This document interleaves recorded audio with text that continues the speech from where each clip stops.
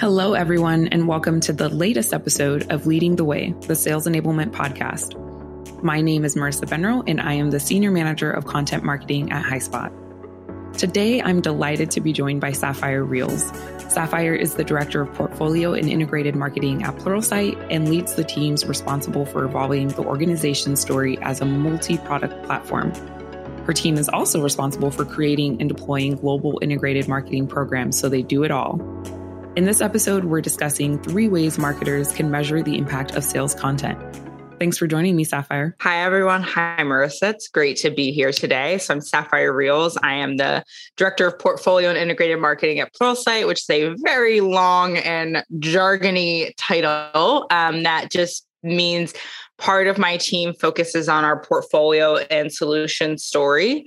So my background is as a B2B SaaS product marketer. And so I started in product marketing for one product at our company. Over time, we have acquired companies, grown our own portfolio. So now we have multiple products. And so we have separate product marketing teams that service those individual products. And then 2 people on my team manage what is the kind of the overall portfolio and solution story. So that changes the types of thought leadership content that we're creating. It changes our go-to-market because we're selling to, high-level problems and outcomes for solutions versus products.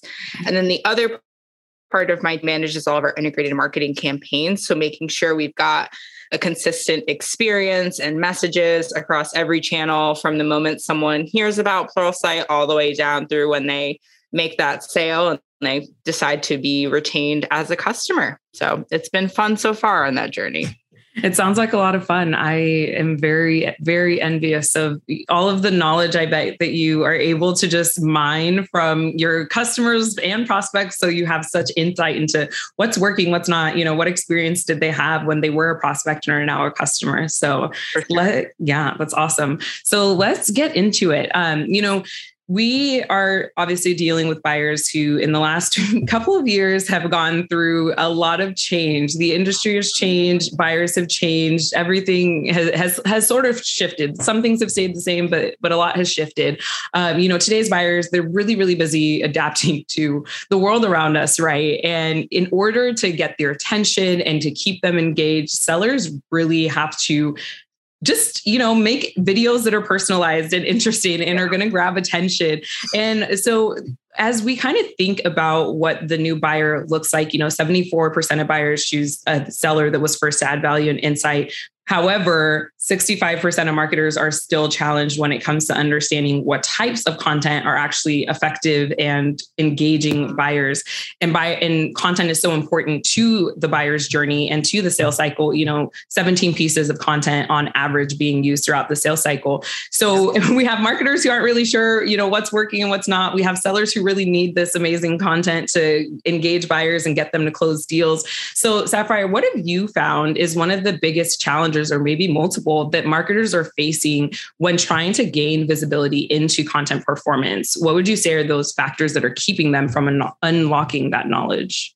Yeah, that's a great tee up and a really great question. So thank you for that. There's a lot. I don't know how much time. Right. How much time do we have? But no, there's definitely a lot. And so when I first joined my company, one of my first projects actually was sales enablement. So today we have product marketing teams. We have my team. We also have a separate sales enablement team, and they're now specialized. They focus on, specific regions and roles and personas. There's a sales leader enablement person. There's a CSM enablement person. So we've really grown over time. But when I joined 5 years ago, product marketing did sales enablement. And so my first big project was not only trying to figure out what is the state of sales training at Pluralsight. I will say that is what I would call it at the time.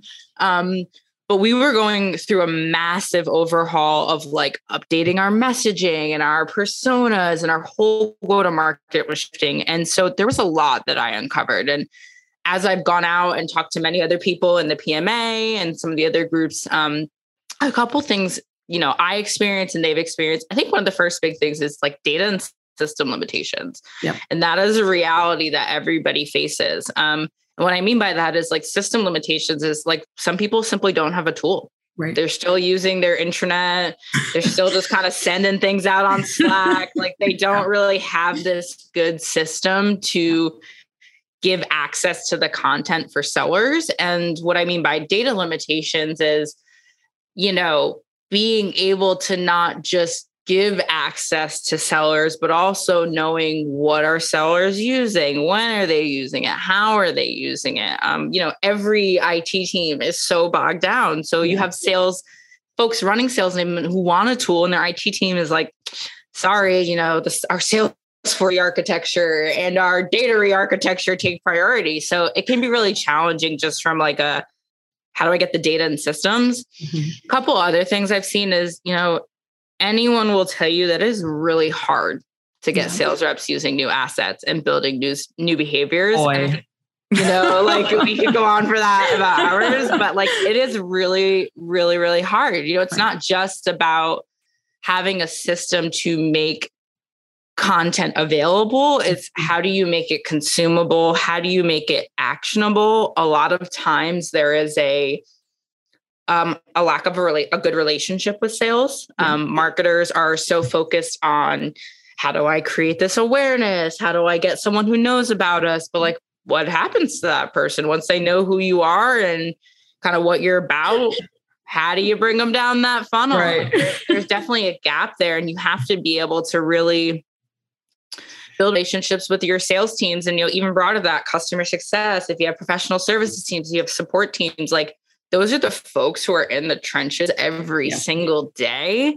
Right. And when they don't trust that you understand what it's like for them to be in the trenches, it's really hard for them to say, like, I'm going to go use this new marketing asset that you've created. There's almost this like bias that those folks have. And sometimes that comes from a feeling of like, look, the marketing content that you're creating, like it lacks my buyer's perspective, or it lacks this type of conversation I'm actually having in the sales cycle. And so, said simply, like a lot of data and system limitations, a lot of relationship and trust issues. And then a lot of the relationship and trust issues kind of come back to this feeling of like, marketing doesn't actually understand how I'm talking to my buyers or what they're telling me. I don't see that reflected in the content, and therefore I'm not going to use it. Right.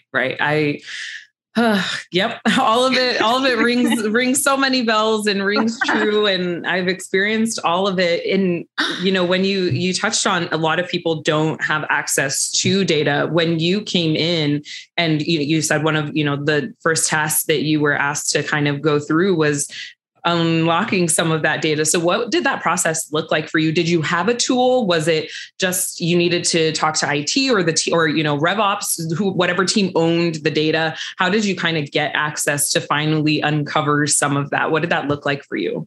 It was messy and hard. I don't wish it upon anybody. We had nothing. At the time, we just had sellers who had things like saved on their desktop. And I went to, one seller and they're like, I'm using this asset from like 2012. Yeah. And you're like, it's 2017, homie, what are you doing?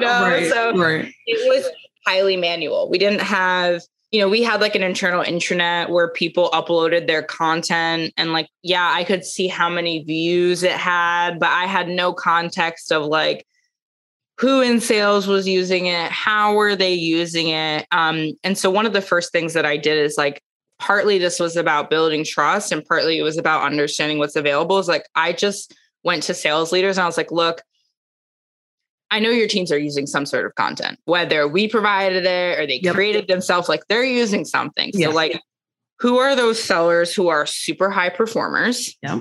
Who are those sellers that are like middle of the road? And who are those sellers who are struggling and need a little bit of help? Can you give me like 5 names from each of those groups? Yeah. And I'm going to go talk to them and I'm going to figure out what they're using. And so I just started with sales interviews, really just asking them, when you get a lead, like where's the first place you go to look for content? Mm-hmm. What content have you used? What's been successful? So through those conversations, I was able to uncover a lot of the like, I don't know what to go find. I just kind of use whatever I've created or used in the past.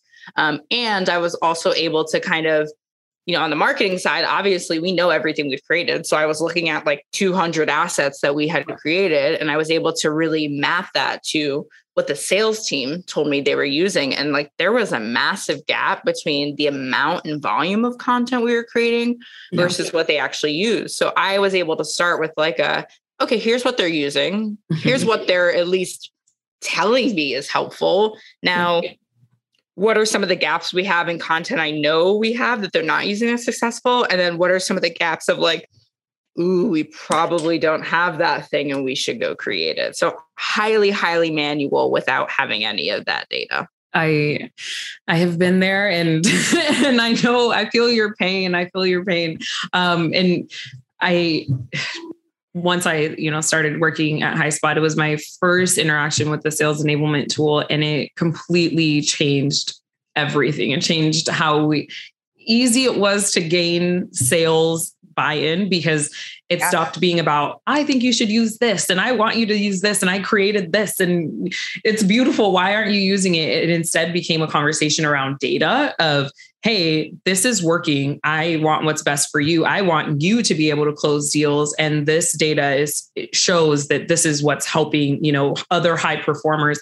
And so it was so nice to use data as this, as a partner in crime to go to sales and ask them, what's working, what's not, but then also what do they wish that we had? And sometimes, case studies are always a pain point, I feel, for every every marketer. We want more case studies. And it's like, we actually have 12 that you've never used. So maybe case studies, maybe it's findability, right? Maybe it's search is actually the problem, or, findability. You didn't know it existed because you're asking for something that does exist for, so in the vein of the importance of that data, because you said if you don't have it, and we kind of went through that. So once you do have it, to really understand how much value your content provides to your sales team, I think you have to know what content is being used. So what are they adopting? What is their toolkit, right? Of the 5 assets that, like you said earlier, as soon as you get on that, demo, what are you using? What is your go-to? But then you also have to understand, just because they're using it doesn't mean it's working. So then having that visibility into what's actually engaging customers and what they're clicking into and what they're finding value with. And then also, what I just touched on, the findability. How are you searching for content? How are you finding it? And I think a lot of that is really, you have to have, data to really help you kind of get some of that, unless you're having those interviews, like you said. So my question to you is, what would you say is the first step into kind of unlocking content performance insights? Like, when you have the information and data and maybe if you don't, what was your journey to kind of unlocking content performance? Yeah, that's another great question. I think a lot of what you just hit on are the types of conversations I was able to have once I had data analytics. Yeah. Like, I started with that really manual process, and it was a really simple conversation to go back to not only my leadership, but sales leadership, to say, look, I know that we have like 200 assets available, and here's how they are mapped to different kind of conversations. And I know that it's not surfaced in this way to you right now. Like, I know that when you go into this tool, this intranet, you just see a long list of like one sheet, PDF, like overview, case study, and like, how the hell am I supposed to use this? And so not having the data helped me create the vision of like, well, what if we had the data? What if I was able to tell you that we actually do have a ton of content that can help you with a first line sales call or a competitive conversation? It's just right now, it's really difficult for your sellers to access. And I don't have any data back that shows me how they're using it, when it's successful, what types of customers are engaging. So yeah, it was really that first doing the manual process to help me paint that vision for what we could do if we had data and analytics. And it was really just vision casting to say, what if I could tell you this? And the sales leaders were like, hell yeah, I would love you to tell me that. Like, that'd be great. Right. Because then those are the types of things they take back and they coach their team. Like, sales enablement is just setting up sellers for success. Obviously, there's so much that goes into it, but like, coaching of a salesperson comes from a sales leader. So if that sales leader has very specific data and information to say, I hear you. Your job is tough. I hear you had this challenging conversation. Yep. Have you thought about using this battle card when you're in that competitive conversation? And they might say like, no, I didn't even know it was available. So yeah, just not having the data and like knowing what we could create set me up. So it's definitely getting those analytics first step. Yeah, that's awesome. I love everything that you're saying, and it rings so true. And I think, most marketers have had all these experiences that we're talking through. And to your point of, sales enablement, the job of sales enablement is to drive seller success, right? It's to drive consistent execution. And you said it earlier of going to your top performers and seeing what they use, seeing what, if you don't have the data, right? Going to your top performers and say, walk me through your deals from start to finish. Yeah. What are you using? How are you saying what you're saying?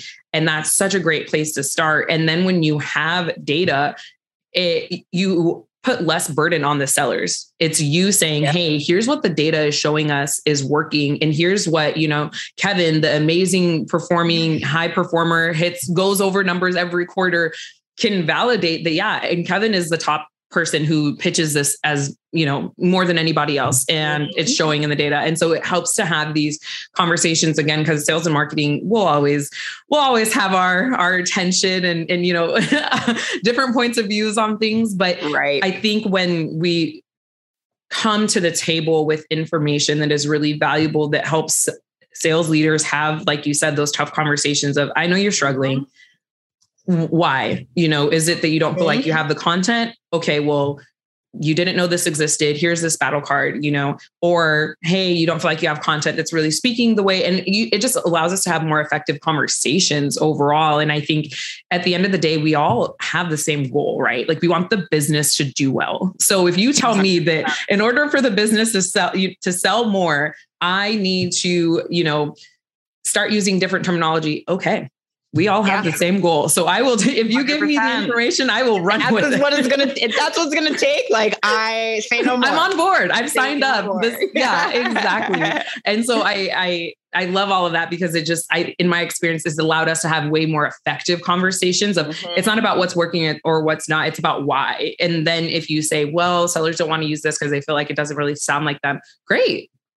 I'll have a meeting with 5 sellers and we'll update this to make sure that it feels really organic and natural for them to use it and pitch it and have conversations around the content.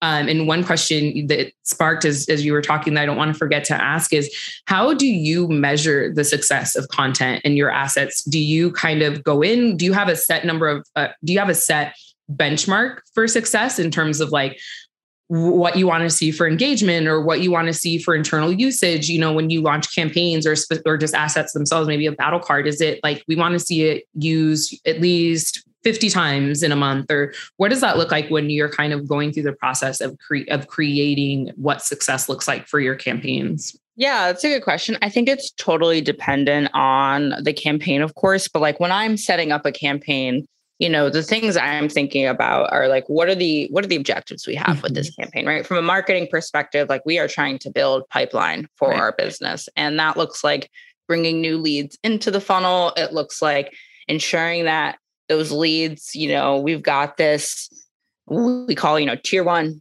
marketing qualified contact, right? That goes straight over to sales and gets followed up on. So I'm looking at, how many leads are we generating? How are those being handled off to sales? How many of those are surfacing an opportunity? And so from a campaign perspective, like there are goals that we have around these campaigns of like, I need to get, at least, I'm going to make this number up, right? It's really low, 50 people to raise their hand to act off of this marketing content and to reach out to sales. And so when we create assets for campaigns, and a lot of those assets, sure, there's a lot of top of funnel, very high level thought leadership, but we also work with our product marketing teams to make sure that we have very kind of product specific content when that conversation gets to the bottom of the funnel.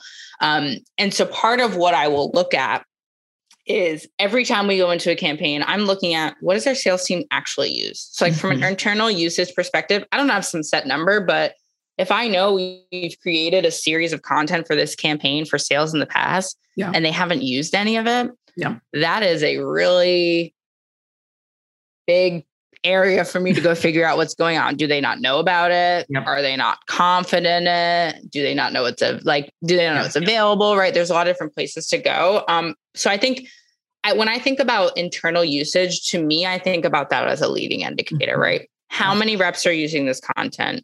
What types of segments are they servicing? Are they using this content once a week? Right. Every day? Like, how often are they engaging and interacting? And that gives me a leading sense of like, is there some sort of training or enablement we need to do to make sure people know it's available? But I think what's even more important that I look at is understanding internal usage mapped against external engagement. Yes. And understand it's one thing to know, hey, a sales rep has used this sales script, 100 times. Sales reps have used this. What's more powerful for me to know is, hey, this has been used 100 times, and 80% of the time, a rep using the sales script leads to a second conversation. Right. That's awesome. So I think it's really important to figure out like, what are the goals that you have? And if it's not a campaign, let's say you're doing a product launch and you have some very, you might have, a lot of product marketers, they share adoption goals with product management teams. And so maybe you're creating assets for customer success managers to help get somebody on board and adopting the platform. Like, I want to be able to map, look at usage as the leading, like, are we going to hit our goals? And then you look at that external engagement of like, okay, are they using this one sheet or this, onboarding guide that we created or anything like that? And is that actually leading to the success that we've defined, whether it's new person has used this part of the product once, new person visits. So I really try to map that. It's not always perfect. You don't always have the exact data that you need, but I think there's a lot of ways you can get to that once you have a content, some sort of content management platform, some sort of sales enablement platform, like you're really able to get into those details of like, okay, within this time frame where we've launched this campaign or this product, here are our goals, here's who's used it, and here's how customers or prospects actually engage with it. So you have to be able to map those things, and you have to be really, really clear on the goals. So like said simply, if you're focused on some sort of creating awareness, right? Maybe you've got a product coming a couple months down the road and you're trying to create some awareness and excitement and buzz about what's coming. And you've got this really awesome top of funnel white paper that's, bringing leads to sales and they need to follow up on. Like, what I'm tracking there looks very different from, I'm trying to stand up, I'm trying to get somebody to adopt this platform. So you gotta be really aware of what your objectives are and marry those two things. But it's always going to come down to how are people using it internally and how are folks externally engaged with it. Maybe it's a specific segment. Yeah. Right. This industry it's really resonating with this type of persona. And all of those insights will feed back into your marketing engine. Yeah.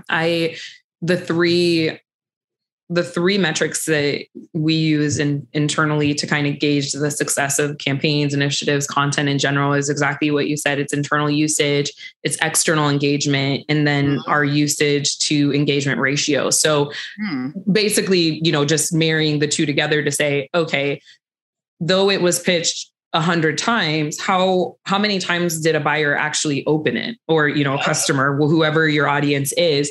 And then, just doing the math and saying, okay, well, that's your engagement rate. And then what we've been able to do through content audits, we've used the historical data to create benchmarks where we're saying, okay, I'm just going to throw out 50% is a good benchmark for that engagement rate of, okay, we like this content, it's performing, it's doing well. And, it's indicative of this initiative is doing well. Like you said, launching a new campaign, and it being a really good indicator of what's working and what's not, that engagement rate, because not only is it bringing in internal usage into, the kind of math, but it's also bringing engagement to say, yes, our reps are bought in to this initiative, to this content, to the topic, whatever it's around. But then also our buyers or customers are also bought in. They're also finding it valuable. Yes. They're also thinking it's interesting, because I think oftentimes for me as a content marketer, sometimes we're too in the silo of,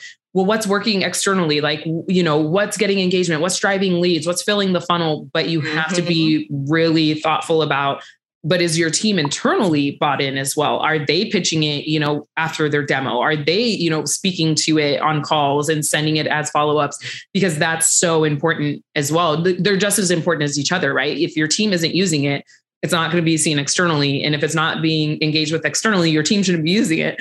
And so really it's been really nice to just kind of have some metrics that our entire marketing team snap to, and everyone is like, okay, that engagement rate. And it's different for product marketing, right? Because their content is typically used through the middle of the, more middle to end of funnel. So their engagement rate is going to be higher as sellers who, are on texting basis with their buyers. So they have a better relationship. But I think that really locking on metrics as simple as usage, engagement helps everyone get a better idea of what's working and what's not. And then saying, okay, if it falls below these benchmarks, then we have conversations about, is it the initiative? Is it the content? Is it the topic? Is it reps didn't know where to find it? And then you can, like you said, you get to have these more in-depth conversations about what do we do to fix the problem if there is one, or if it's performing really well? Okay, we need to spin this off into a podcast. We need to do a blog post. We need to amplify this because it's working so well. Totally. Yeah. I think it's what you said is really important around the idea of it gives you a benchmark. Only when you have data aggregated over time, and it doesn't take a while, you can sort of pilot in a few months, get to some level of fidelity, because often we don't have any of that data. We don't know what good looks like. And it's look at the last 3 to 6 months, that ratio is about 50%. Right. And I know that that's a good benchmark for us to push for. And it's not a perfect science. There's always a million things that you have to kind of factor in, but it gives you that, way to monitor your metrics and your dashboard to say, look, if something's dipping, I gotta go figure out what's going on here. This is giving me a really good directional data point. And so you don't have to just rely on, hey, this person says they don't like this or it doesn't work. It's 50% of the time it is working. So let's talk about why it's not working for you. Right. So absolutely. I love that actually leads me into my next question. How have you been able to use the data to improve or optimize, campaigns or content or initiatives? I mean, as granular as you want to get, or as macro as you want to get on that example? Yeah, I have a few different thoughts on that. So one of the things you mentioned before is this, sales and marketing always have different points of view. And I think that that's something, that will until the end of time. And, aliens look back on a human species. They're like, oh yeah, sales and marketing, they never got along, right? That will always be. But I almost think about this data helps me get their point of view, right? It might be something as simple as my team, again, part of my job is creating portfolio and solution level content. That is very similar to, there's a lot of thought leadership work we do, but that's very similar to product marketing type of content, right? How do we talk about the overall value of what we're doing? And so having data on how sales is using it, how they're engaging with it, that gives us a really, really, or how customers are engaging with it, I should say, that gives us a really, really good basis point to go figure a few different things out.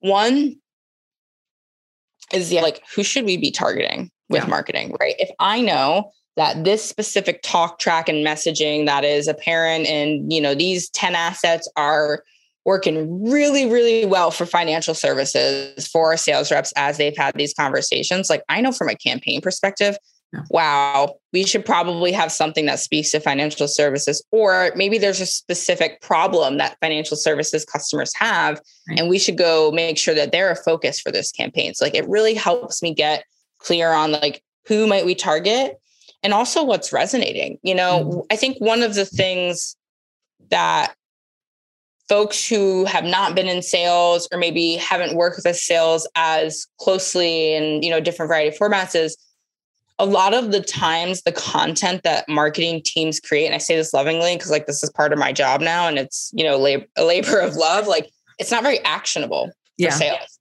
Yeah. There's no real way for them to follow up on it. There's no real way for them to send it to somebody to add value.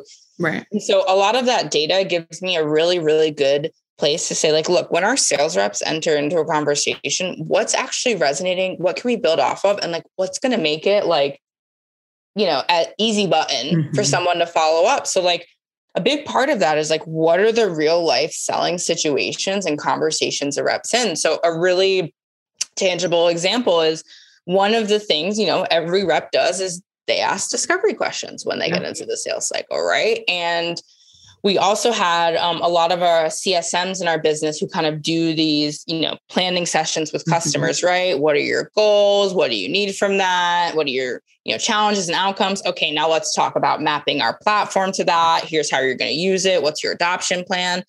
All of those conversations aren't happening until someone's in the sales cycle or until they've already, signed on and been a customer. So a lot of what that data helps me do is bring those topics and areas of discussion way earlier into the funnel, and also, quite frankly, best practices. So we were able to build these like planning worksheets where we said, we're going to publish a, thought leadership report about the state of the market for our industry. Yeah. And we're going to follow from that piece. Marketing is going to send these planning worksheets that say, look, like you got to make the most of 2022. Yeah. Here's some data. Here's how you plan to it. Yeah. What's in the planning worksheet is exactly mapped to the discovery questions the sales rep's going to ask. And it's exactly mapped to the planning process the CSM is going to undertake. And so that marketing content perfectly sets the sales rep up to have a conversation. And so it's getting us on that same page. Right. And because I have all this data, part of my team's jobs with campaigns is making sure there's this really consistent experience for prospects and customers, kind of no matter what touch point they have with us. Like I'm able to see what is that exact messaging and language that's resonating. What are the problem points? So there's a lot you can pull from those real life selling situations. And I think to that point of sales follow-up, like when I'm building a campaign, I'm thinking about like, what's the best CTA from this? Is there an opportunity to drive someone to a sales conversation earlier? Maybe with our webinars, we tend to just say, here's a webinar with a customer and we're going to send you the on-demand link as follow-up. Well, that's a really good opportunity to have someone reach out for a demo. Right. So having data on what sales is using, what's resonating with our customers helps me figure out where can I start those conversations or thoughts earlier in the funnel? And then where are the gaps? Like if we're creating this really high level thought leadership content and it's not clearly connecting to our products, like maybe I need to go work with our product marketing teams to have some more product specific content, to move people down. So I feel like the world is my oyster when it comes to pulling from this type of data. I could go on and on. Yeah, that is such a great idea the example you provided. Look at what works well with your customers and then say, if this is what, when they become a customer, they care about and they're using us for, and they're finding value in, this should be a topic that we go position for prospects because we want them to be a customer. And this is, what our customers are using us for. So therefore we have this topic already baked. That is a great, and it makes it easier taking notes, right? Like it makes it so much easier for the salesperson because, obviously you're selling, but you're also having the conversations around how are we going to make you successful? Exactly. And so you've already teed them up and the customer has already been thinking about this, or the prospect, I should say, and it makes you more strategic. Exactly. Like, it really you want them to see you as the partner to get them to the future state that they want to get to. So why not take that evidence from people who are already at the future state and say, this is the value that they found. This is what they find most interesting, and just repurpose it for prospects. That is a wonderful, works really well for marketing and sales as well, because a lot of the times what you find are those angles where, obviously the discovery questions you have are, you want it to be specific to your business. So they get to the point of like, yes, is this person qualified, as a potential customer? Right. So obviously sales gets that, but it also broadens the scope for marketing. And what I mean by that is like, every discovery question is going to have like 10 million other things a business needs to be thinking out that don't directly relate to your product. So like it makes your marketing story stronger because you're able to find those problem spaces and opportunities and ways they're currently doing it that are probably, not the best, that you can start to talk about it. So it definitely services a lot of different people when you do that. I love that. We probably have some listeners that maybe are not all the way bought in yet, still teetering on the importance of analytics. Can you share maybe one story, one anecdote of a win that you experienced through utilizing this data and the content process that we just kind of talked through? So obviously that last one that you just said sounds like it was an amazing campaign. I'm sure it performed extremely well, but what is, whether it was a seller who was not necessarily bought in on something and then using data, or if it was just a campaign that came out of, utilizing data that has performed really well. Yeah. I have a couple quick examples that I'll give. I think one of the first things, like when we launched our new platform and we started to get data, is we actually saw low usage. Like people just weren't using it. And at first we were kind of like, just like it's hard to change behavior, right? And like as we started to dig in, I was newer in my career in sales enablement. Like, sure, I knew the marketing funnel. Did I totally understand the sales cycle? No, right. And it showed. Like our platform was completely aligned around like top of funnel content, middle funnel content. Yeah. And when I would train them, I'd be like, here's how you go into the tool. Here's how you search for one sheet, right? Mm-hmm. And so like a month into launch, I'm like, why is nobody using this? And I was able to go in and see there was low usage, and I knew there was high performers and they had low usage. And so I went and talked to those people, and they're like, nobody knows what mofu, tofu, and bofu is. You know what I mean? Like on the sales side, that means nothing to me. And also like the training that I received was very general on the tool. Like, and so that allowed me to go back to the drawing table to say like, okay, got to realign my content to the sales cycle. Like that was a fast learning for me at the start of my career. And the second thing was, I think you mentioned this before, but like training them in their daily workflow. Like, look, imagine you're on a call with a prospect and, they're like, cool, love everything you're saying. I'm actually not the decision maker though. Like, could you send me something really quickly so I can, forward it to Bob, my boss? Like, imagine if you could just go into the tool and search like one sheet for, Bob in financial services, right? And send that to them. So the data of low usage gave me a way to figure out how do we better align to what you said, sales language and terminology and the work that they do. Yeah. A second big thing that we noticed was like, there was a steep drop off in content usage when folks started going into the proposal stage. And so one of the things I was able to do was recognize like we didn't have a good proposal template. Yeah. And not every deal needs a proposal, but I also think there is no harm in sending like a very well thought out, here's exactly what we're going to do for you, right? If you're not in an industry that has it. And so we were actually able to create a proposal template for reps to use, and they started using it and driving more deals. So it helped me find like, what are those content gaps? And as the product marketer, I loved it because I said, I know they're using this and they're actually going to represent our product with the messaging and the value as we intended. Exactly. A really big third thing, I think, is optimizing your own team's time.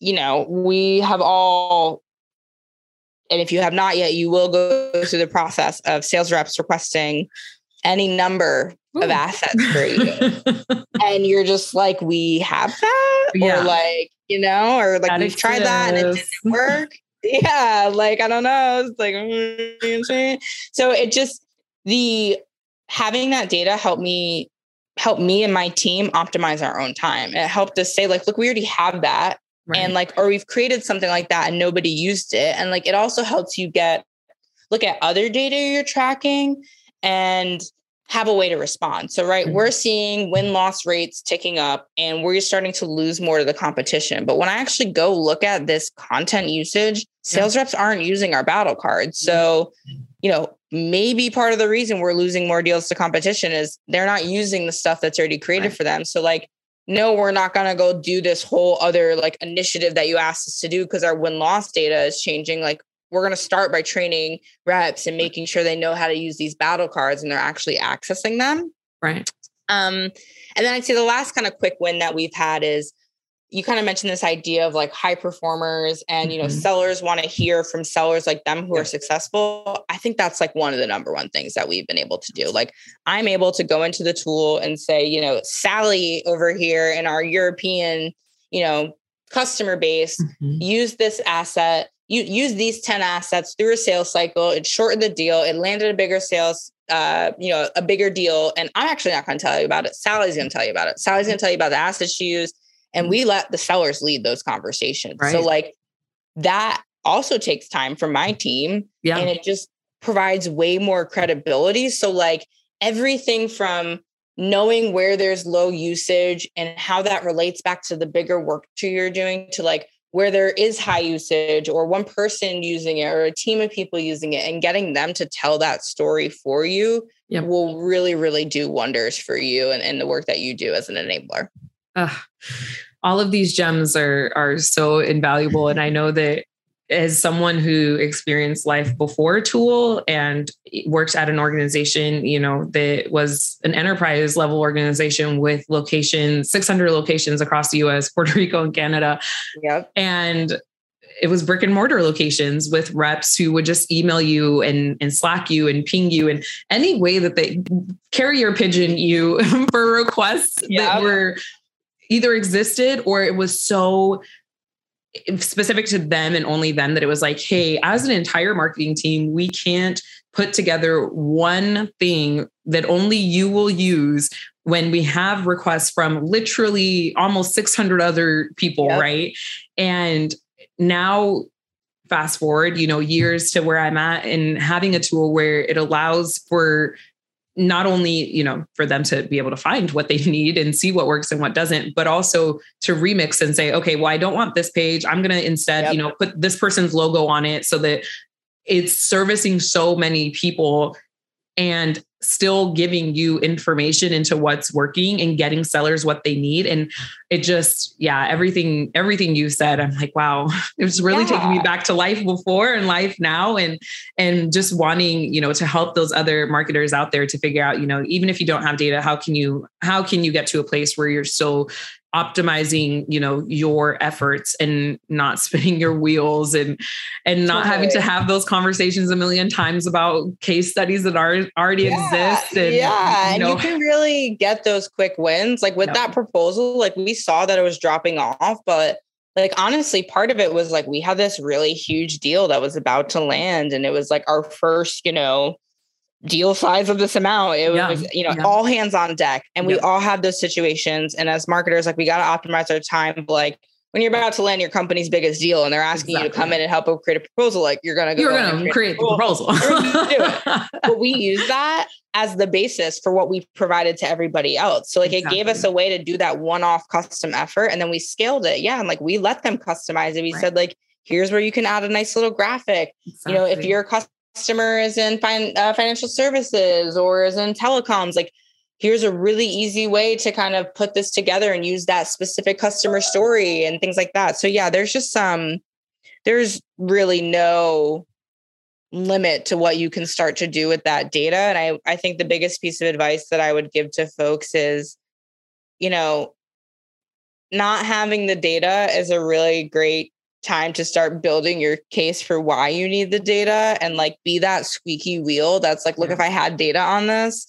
is what I could do for you. And I promise it will come. Yeah. And I loved what you said in the beginning of if you don't have the data, using that as a tool to build the future state. So if we did have data, what would you want this to look like? If we did have data, what do you think the gaps are? And then building the map, the, foundation, the path, whatever you want to call it. And then when you get data, sometimes it is a little, gratifying when they're like, oh, well, we would need this, and this is what would work. And this is, and you're like, well, the information says that actually, and so I couldn't agree more. Even if you don't have the data, using that as an opportunity to talk about future state and get, stakeholder buy-in, get buy-in from other teams and function heads to say, well, imagine if we did, this is what we think.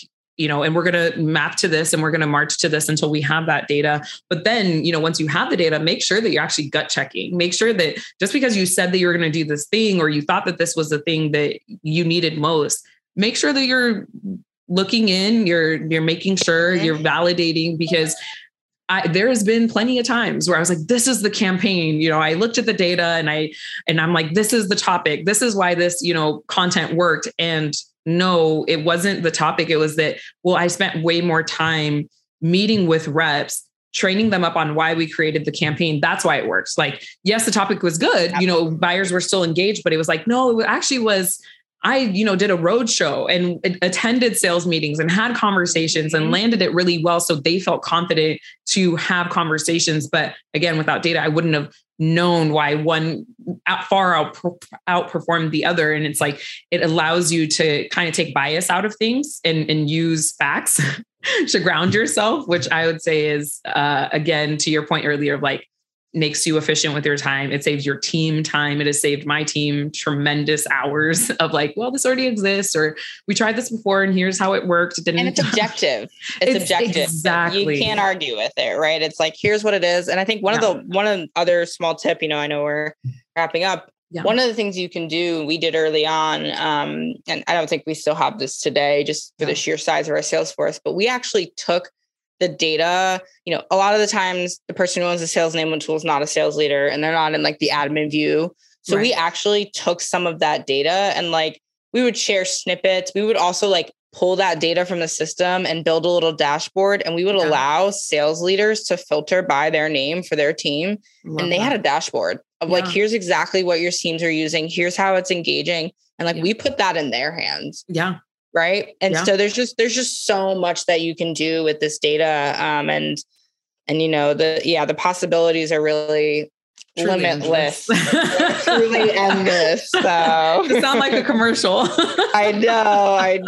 It's a good tagline. Man. Well, Sapphire, I could talk to you for hours. This has been an absolute pleasure. So thank you so much for your time. Thank you for joining us. Thank you for all of your expertise. I know that our audience is jotting down notes. I know there's plenty of things that I am excited to implement and work on. So thank you. Thank you so much for your time today. Of course. Thank you. And thank you to everyone listening. And I hope everyone has a great rest of their week and year. Thank you. All right. Bye, everyone. Bye. Thanks so much for tuning in for the latest episode of Leading the Way. If you're looking to enhance your sales enablement credentials, Product Marketing Alliance has just a ticket in the form of Sales Enablement Certified.